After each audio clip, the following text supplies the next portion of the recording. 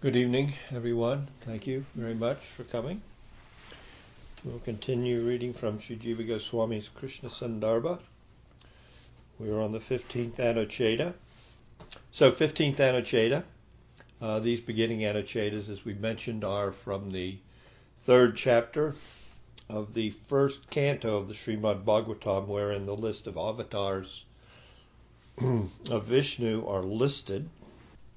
Different numbers are assigned to them, although the numbers should not be taken as a chronology. But there is some semblance as to their different advents, but it is not absolute. So the verse from the third chapter reads as follows. In the 10th avatar, during the oceanic deluge of the Chakshusha Manvantara, he assumed the form of a fish. He protected Vaivasvata Manu by placing him on a boat in the form of the earth. Jiva Goswami comments as follows. The adverbial clause, during the oceanic deluge of the Chakshusha Manvantara, refers to the deluge that occurs at the end of that period.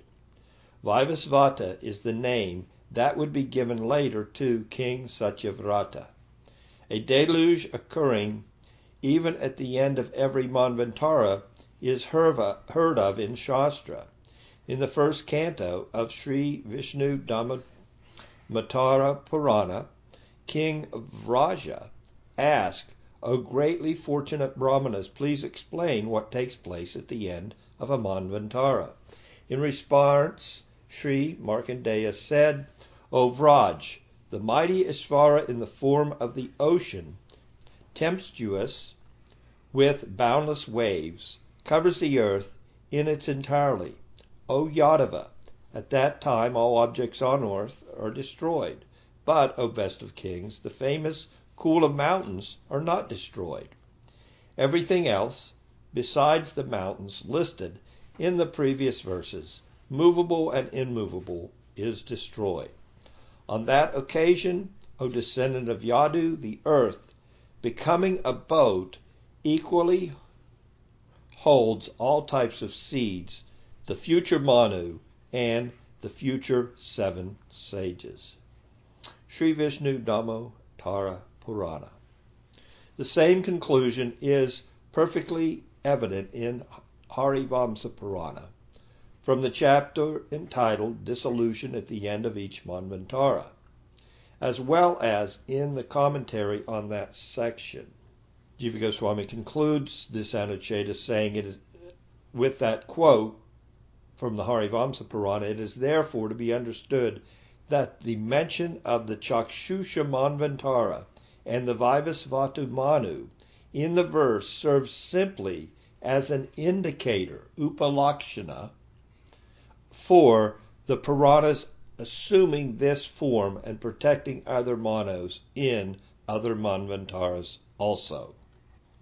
So, Matsya Avatar.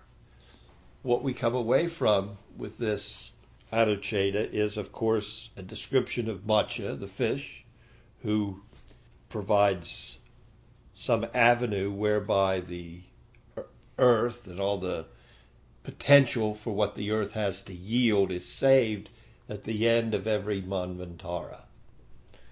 A Manvantara is a reign of Manu.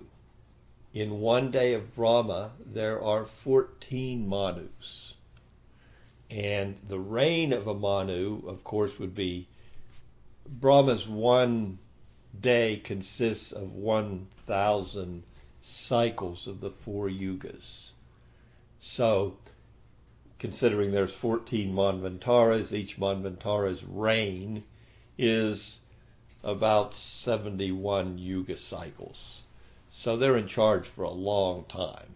71 cycles of the 4 yugas is a Manvantara. And we find that a Manvantara is basically he has reign over mankind, Manvantara. So Also, it seems that the demigods, their reign, as far as the positions they hold in the heavenly platform, is also of the same duration as a Manu. Now, what's clear here from what Jiva says and from the verses that he's quoted from other Puranas is there is a partial devastation of the entire universe up to the earthly plane at the end of every reign of a Manu. So this particular verse from the 3rd chapter, referring specifically to Vaivasvata Manu and the Chakshusha Manvantara. So Chakshusha Manvantara, Chakshusha is the name of the Manu. And then we come to the Vaivasvata Manu. That's where we are now. We're in the reign of Vaivasvata Manu. We're in the 28th Yuga cycle, his 28th Yuga cycle. And interestingly enough, this is about, he is the 7th Manvantara of the 14. And interestingly enough, this is about the middle of Brahma's day in one day. And once in the day of Brahma, Swayam Bhagavan Sri Krishna, the original God of all gods, the Swayam Bhagavan, Krishna himself, comes down into this universe once in a day of Brahma. Once every day of Brahma. Brahma lives for 100 years. Each one of his years is 365 days. So Krishna personally comes into this specific universe 100 times 365. 36,000 times Krishna comes into this universe in his original form. And that's one thing as we come through the rest of these verses in the 3rd chapter, as Jiva Goswami presents them here, we cannot come away from this discourse as it's being presented except in wonder of how much energy, how much of the Lord's Swarup Shakti he invests in maintain. Of course, he maintains and supports everything simply in his Purusha manifestation. But all these Leela avatars that are being mentioned here, and all the ones that aren't mentioned here, which we will come to how many of those there are, so is the Supreme bestows immense energy, and we're just one little mustard seed of millions of mustard seeds, if we look as mustard seeds as an analogy of a universe. So it's an immense amount of the Swarup Shakti. Either the Lord's coming himself, or he's enthusing a specific jiva with his Shakti, different Shaktis. And this listing of avatars looks at those different kinds of manifestations of the Supreme Lord. Either the Lord is coming in some form through Vishnu, or he is enthusing a specific jiva with a Shakti. So Chakshusha Manvantara is before this one. We're now in the Vaivasvata Manu period. So Jiva Goswami comments that although the deluge is described as occurring at the end of the Chakshusha Manu period, this is merely indicative of its reoccurrence at the end of each Manvantara. So at the end of each Manvantara, we see this deluge and of all the lower planetary systems, and Matsya appears and becomes the savior of the earth and the savior of the next Manu and the Savior of all the seeds of the earth. The story of Matsya avatars is found in the 24th chapter of the 8th canto. He appeared to protect King Satyavrata, the sages, and all seeds and herbs during the deluge. Bhagavan appeared as a gigantic fish with a horn. The king tied a boat to his horn and ascended into it along with the sages and the seeds. While traveling through this ocean, Matsya also instructed Manu in spiritual knowledge. Matsya offered instructions on spiritual topics. It may be noted that the story of a deluge is common to most religions. The word Noah is cognate with the Sanskrit word now, a boat. So they have a linguistic connection. So we're familiar with Noah's boat. Same thing. Same idea is there. Noah put, animals on his, and here we see seeds, the sages and the seeds. And what about the Vedas? Doesn't he also say the Vedas? I kind of remember hearing that. It doesn't mention it here. No. 16th Anucheta, the 11th avatar, Kurma.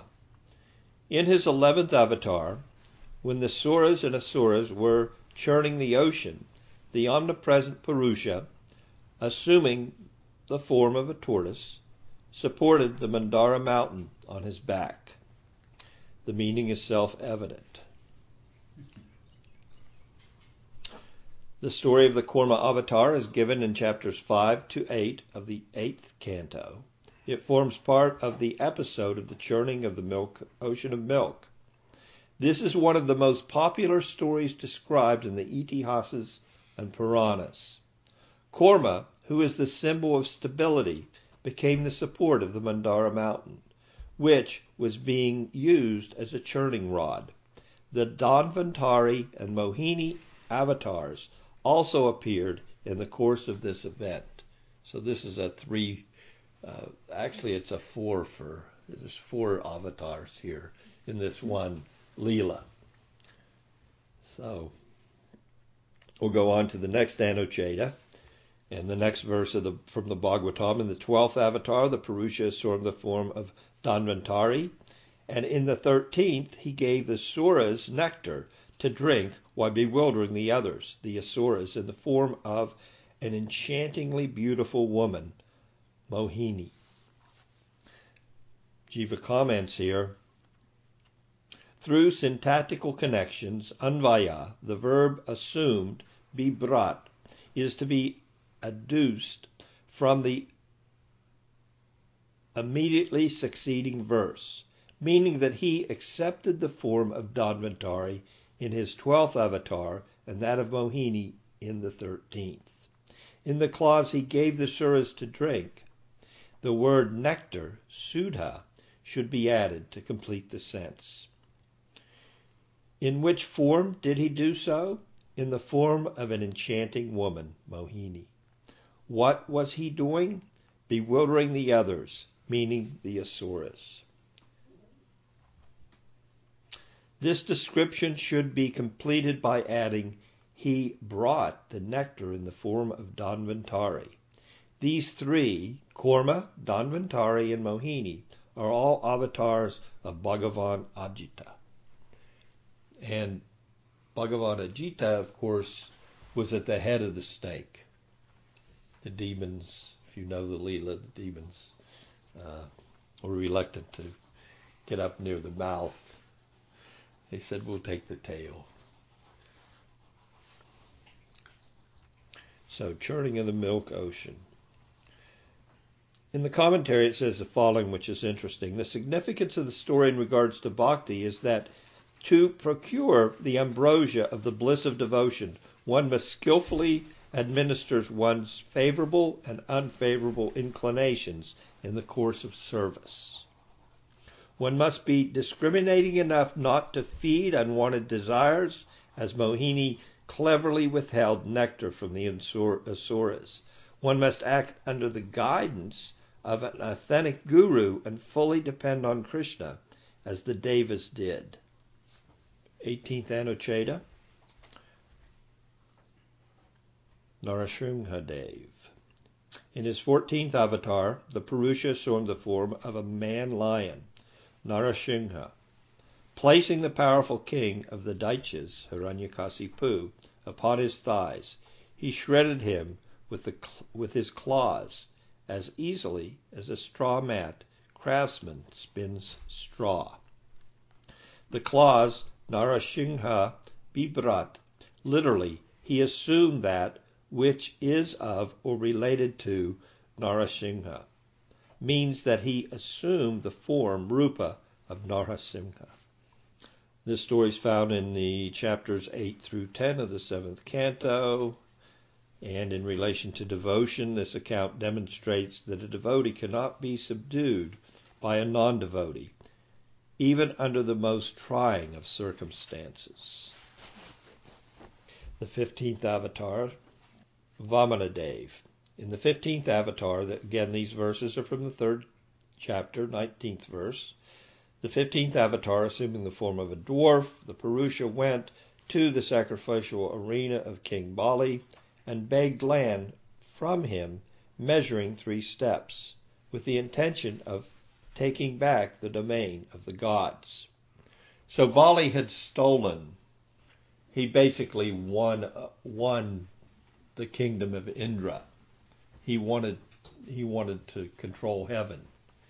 So Vamana came to trick him to get back dominion over everything.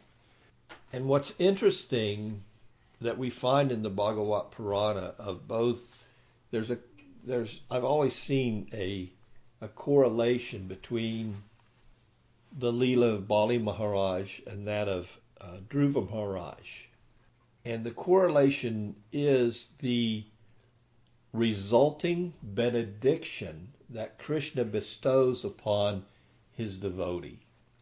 Now, if we look to Dhruva Maharaj wanted a kingdom that was, well, he wanted a kingdom greater than his father's, but he kind of said, actually, I want to control it all.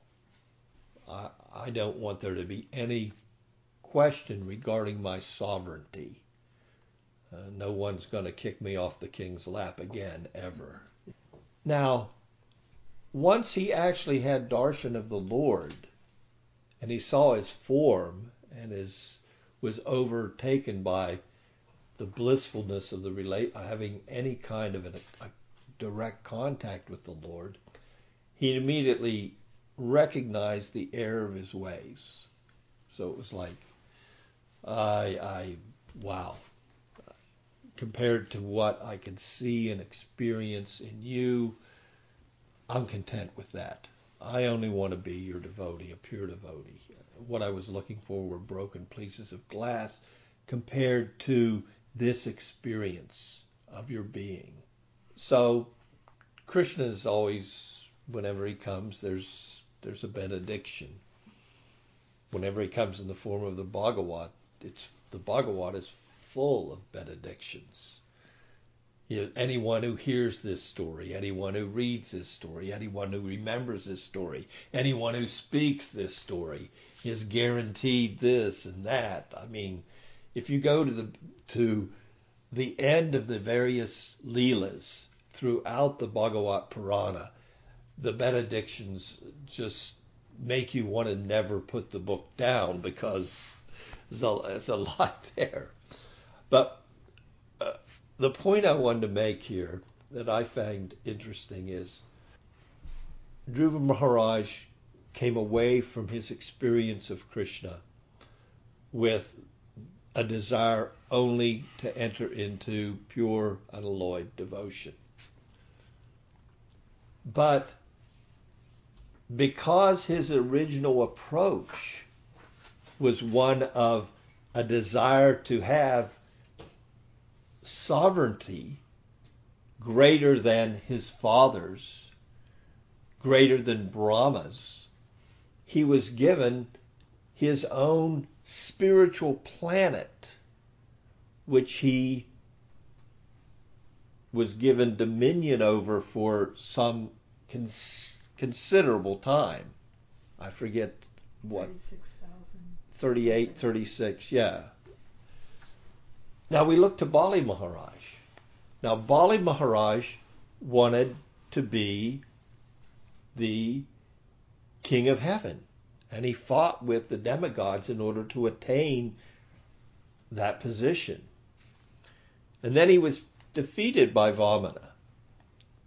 But the interesting thing that we hear from the commentary, I believe Vishwanath brings it out in his commentary, is the next Indra will be Bali Maharaj from Patala Loka.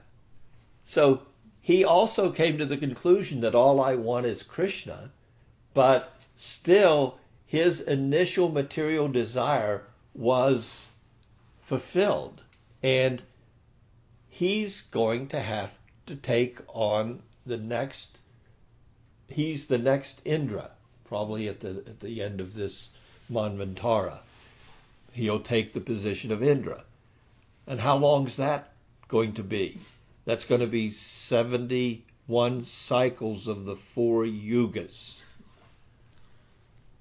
So if you and me, if we can somehow or other approach our devotional practice as directed by the pure exemplars of our sampradaya, and not mix in anything else. That isn't to say we may not have lingering material desires here, but in relationship to our practice, our sadhana, our objective, the intent of our sadhana, if it's directed and we can keep on track, we may save ourselves a considerable amount of time. If there's still some lingering desire for heavenly enjoyment, you could go to heaven. It could be longer than you can even calculate in your current human life. So we find that Krishna fulfills, for his devotee, there's no desire that's not fulfilled. So if we can, through proper hearing and association and the intent of our practice, if we can focus ourselves only on maintaining a pure, unalloyed approach to devotional service, that will serve us well. Otherwise, Krishna still, for his devotees, there's nothing to be lost. But do you really want to be the king of heaven for 71 Manvantaras, 71 Yuga cycles? If you could have it some other way that could forego that kind of involvement, even for the life of a deer. Of course, all these things are arranged in such a way that they increase the desire of the devotee. But still, if we can desire right from the beginning, we may not have to stand as, twin Arjuna trees for thousands of years before Krishna advents and displays his pastimes. It's funny, it's not funny. Anyway, this particular Leela of Vamana Dev carries the additional sense of one who dwarfs the pride of miscreants. This tale demonstrates that if, like Bali, one remains under the shelter of one's guru, he remains unopposed even by God himself. Everything belongs to God, and if one offers all one's so-called possessions to him, he in turn becomes subservient to such a person. Anucheta 20, the 16th avatar, Parashuram.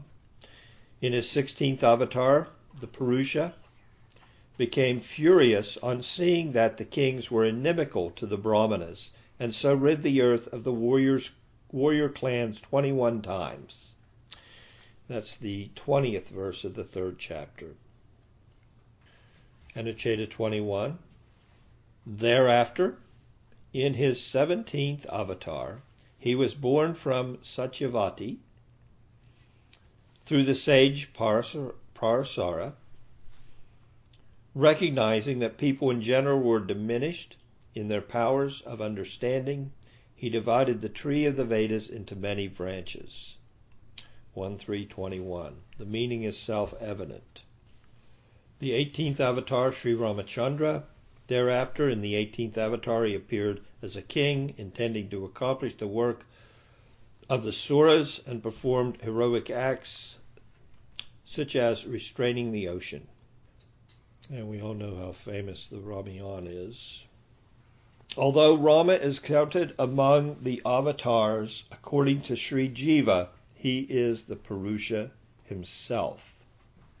So understand that all the various Leela avatars are coming through or being manifested by the Purusha. And as we've gone this far into the Krishna Sandarbha and seen the various evidences that Jiva Goswami has put forward regarding all the Leela avatars coming from the Purusha, we noted that the Purusha mentioned has been, in some instances, Mahavishnu, Karnadaksha Vishnu. In some instances, specifically in the first verse of the 3rd chapter of the Bhagavat Purana, Garbhodaksha Vishnu. And then we also note sometimes the Purusha is Aniruddha, which is Kshirodaksha Vishnu. So in this regard, what we can say is different angles of vision are there, but the Purushas are all coming from, the Leela avatars are all coming through the Purusha aspect of Krishna, that manifestation, which is ultimately Sankarshan, Lord Balaram, Nityananda. So they're all right. That's all we can say. They're all right. They're all the avatars are coming through the Purusha manifestation of the Lord. So here it's pointing out, according to Jiva, he is the Purusha himself, Lord Ramachandra. As evidence of this, as evidence of Jiva's arriving at this conclusion, he refers to Rama's manifesting the universal form of the Purusha, on which occasion the gods, including Vishnu, offered prayers to him. So I'm not familiar with the Ramayan as well as others are, but I guess Lord Rama at one time during his manifest Leela showed the universal form. So where that's stated, I'm not sure. We could research it, but based on that, as evidence of this, in other words, as evidence of Jiva Goswami's conclusion that Lord Ramachandra is the Purusha, he's referring to this manifesting, Ram's manifesting the universal form. So when and where he did that, I'm not sure. The 19th and 20th avatars, Balaram and Krishna. Jiva begins again by quoting from the 3rd chapter. In the 19th and 20th avatars, Bhagavan took birth, appeared among the Vrishnis as Balaram and Krishna, and rid the earth of her burden. So here, this is the first time we see in the actual verses themselves from the 3rd chapter the use of the word Bhagavan. And the use of the word in the context of the sloka from the Bhagavatam is that of referring both to Krishna and to Balaram.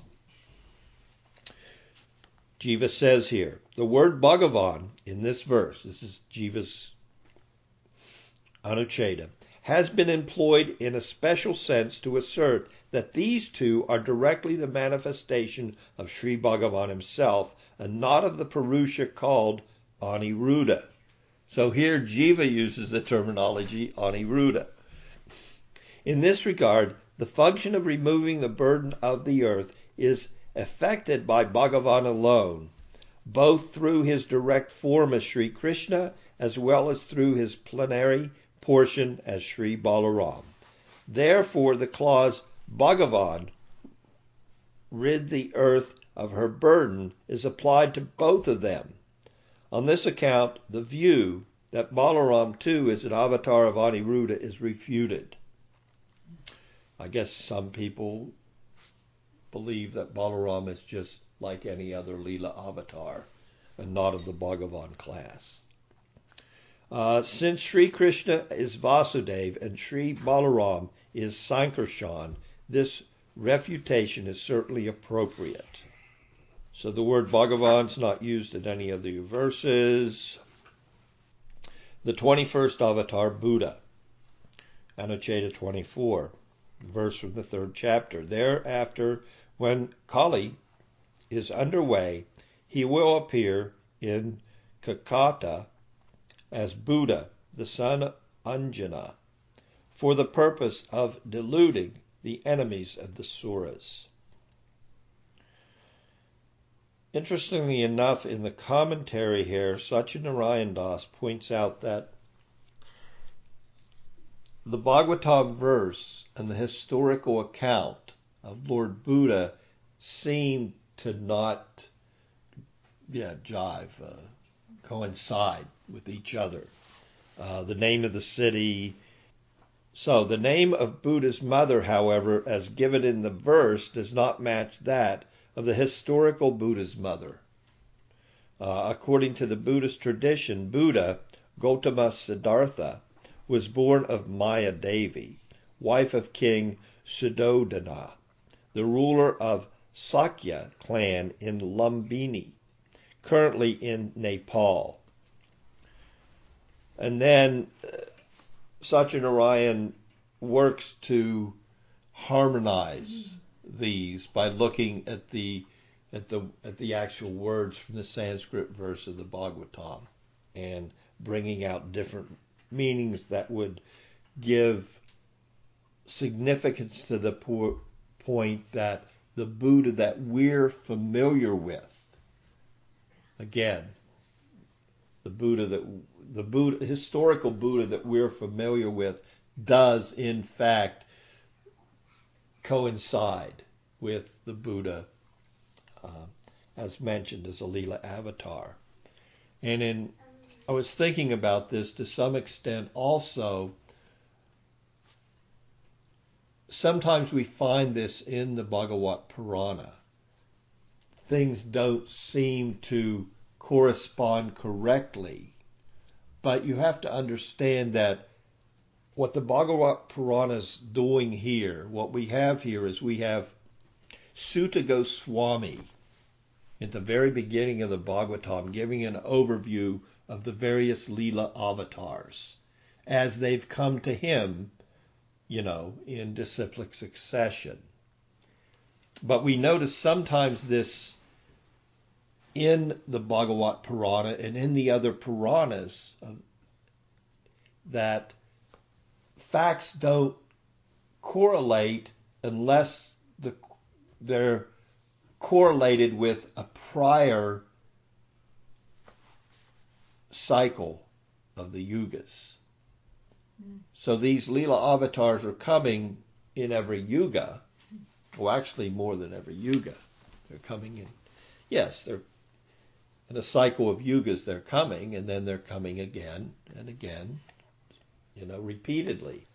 There's going to be some variance of exactly what happens from one yuga cycle to the next Mahayuga, the 4 yugas together.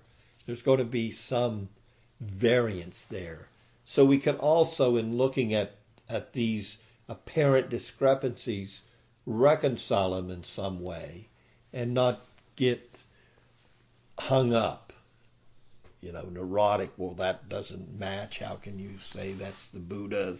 Doesn't, it's not the same mother. It's not the same city, not the same, So we don't need to do that. We more need to take from the Bhagavat Purana those things that nourish our spiritual growth. Even you look to the counting of time and the yugas. I just saw something that Guru Maharaj Swami Tripurari had posted, but it related right to that. Somebody was pointing out, wait a minute, this historically just doesn't match. And he said, you're missing the point. The Bhagavat Purana is that place where the infinite meets the finite. That's the point that's to be taken. And we have an opportunity here through the Bhagavat Purana to take advantage of that meeting of the infinite with the finite. So it's not about measurements of time. And yes, things may not, and what the archaeologists dig up may not correspond here or there, or, But then again, lots of times it does. Some devotees have taken considerable time and written big books. Forbidden Archaeology, a big book, trying to correlate all the Puranic texts to historical digs and finds and the progress of time according to modern understanding and the understanding that's put forth in the Vedas. It's nice to do, but the significant thing here is that we're meant not to get so hung up in our measuring capacity. The Bhagavat Purana is about something entirely different from that. Of course, we all know the reason for the advent of Buddha, of course, is, and that's the thing that really ties the verse to the actual Buddha that we have experience of, is what did he do? And what he did is he brought about a change in consciousness whereby those who were putting themselves forward as Brahmins and actually misusing portions of the Veda to perform sacrifices, just for their palate, basically. And they were foretold in the Mahabharata. There's a verse there that says, in that yuga, Treta, the animals will be sacrificed by sprinkling holy water and then killed in sacrifice. Dharma will diminish by 1/4. Witnessing this degradation of the people and Vedic Dharma, Buddha appeared to them to give up the Vedas, appealed to them to give up the Vedas and follow the path of non-violence. Thus it can be said that Buddha misled the Asuras born as Brahmanas so that they could be weaned away from the Vedas and the corruption that had set in. And I would encourage anybody that wants to see a nice presentation of the evolution of spiritual thought through time to there's a book called The Evolution of Theism. The name of the author is Narasringa Swami, but I found out subsequently that the majority of the articles that made up that book, because it deals with all the progression from Buddha Sankaracharya, Ramanujacharya, Madhvacharya, Sri Chaitanya Mahaprabhu. So the book is named the Evolution of Theism, and the articles that were written were primarily written by Swami Tripurari, and they were articles from a magazine that was put out regularly called the Clarion Call years ago. So that book is it's very good because you could see how each one of those acharyas, well, starting with Buddha and incarnation and coming up Sankaracharya, they all had their part. Of course, Sankaracharya being Shiva, they all played their part in bringing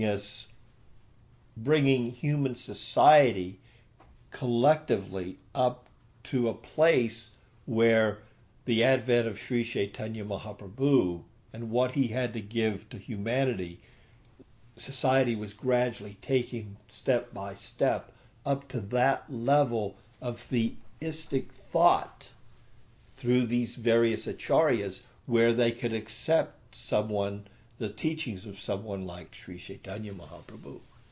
So it had to be done gradually. First of all, you have to basically clean the slate. And that's what Buddha did. He just wiped the slate clean and said, forget these Vedas.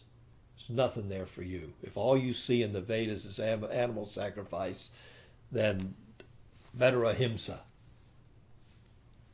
And then Sankaracharya, well, yeah, but the Buddhist theory is basically based on an ultimate attainment of nothingness. The objective of their meditation is sunyavadi, void. Let us enter the void.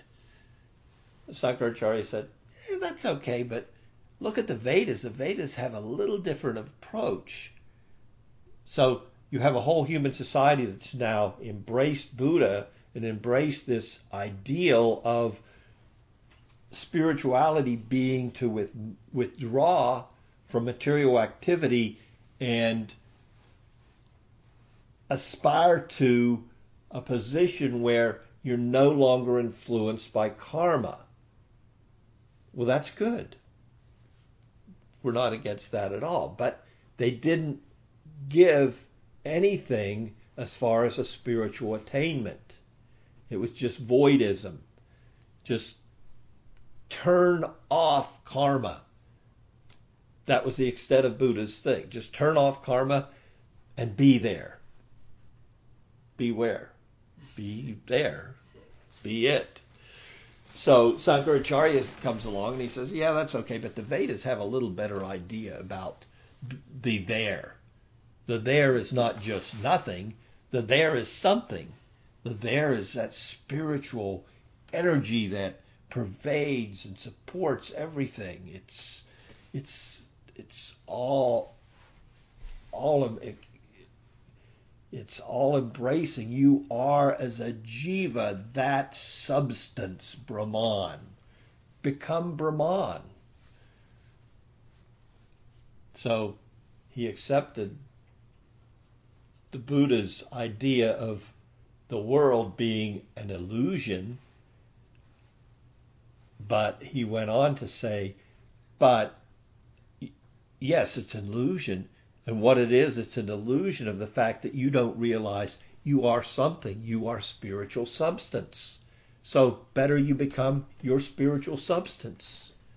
Become that without your karma. And then you have Ramanujacharya that starts to introduce the idea of the conception of a supreme personality behind that Brahman effulgence. Coming up to Madhvacharya, develop a relationship with that personality. Coming up to Sri Chaitanya Mahaprabhu. So gradually, step by step, we have this evolution from Sunyavadi Nirvishesh, then the conception of Ishvara from the Madhvas, from Ramanuja, coming up to Madhvacharya.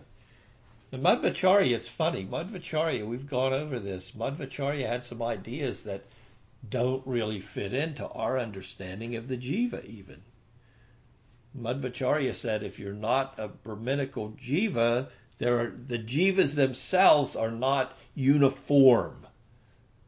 From one jiva to another, there's not uniformity. There's jivas in the mode of ignorance, jivas in the mode of passion, and jivas in the mode of goodness. Only the ones that are goodness jivas can attain mukti. So if you're not a mode of goodness jiva, you're not gonna. There's no spiritual, nothing spiritual that you can attain. What are you supposed to do? Well, you are what you are. So there's nothing you can do. But if you are a mode of goodness jiva, you can attain mukti. And there's some methodology to that. So we don't accept that.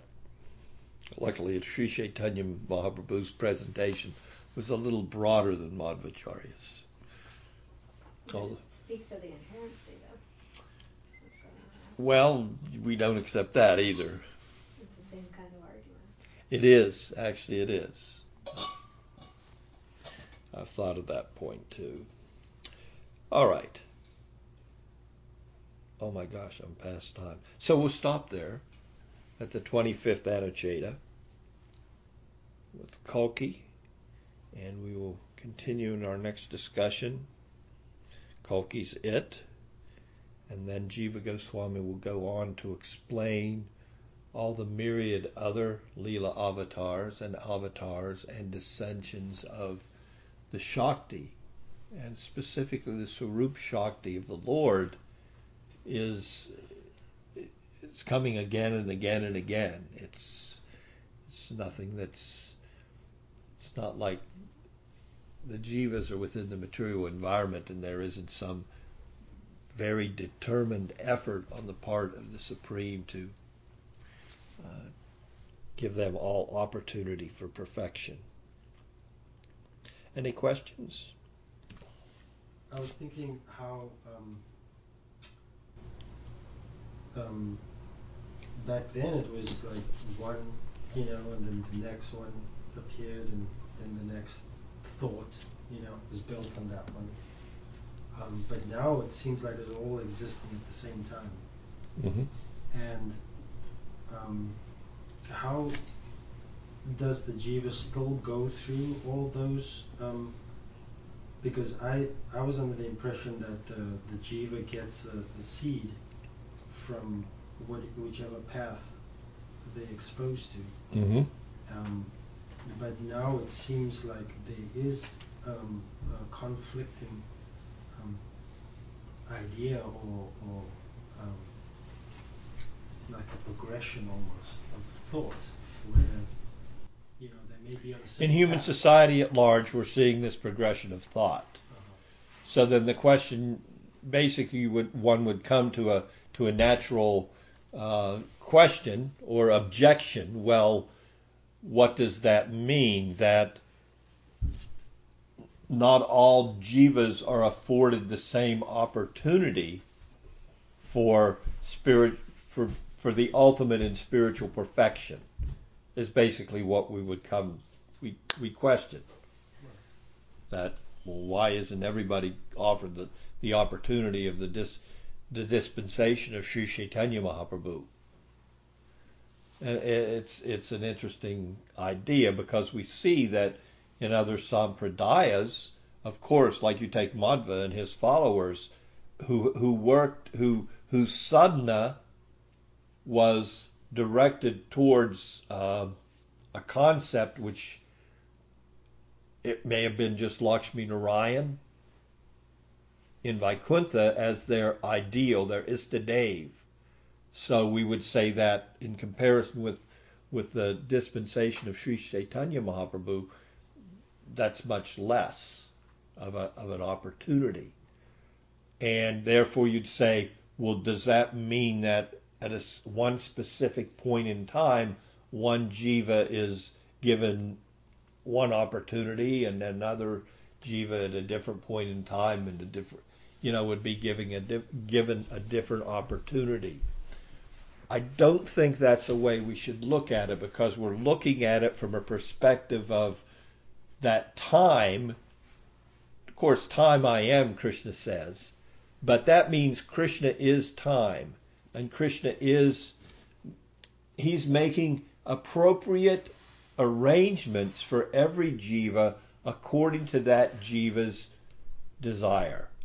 So he's coordinating. I would not think that would be the proper way to look at the evolution of theism, or the fact that a specific jiva attained liberation under a specific lineage with a specific ideal, or Istadeva, we'd say, like Lakshmi Narayan or Ramachandra, or whatever the circumstance may be.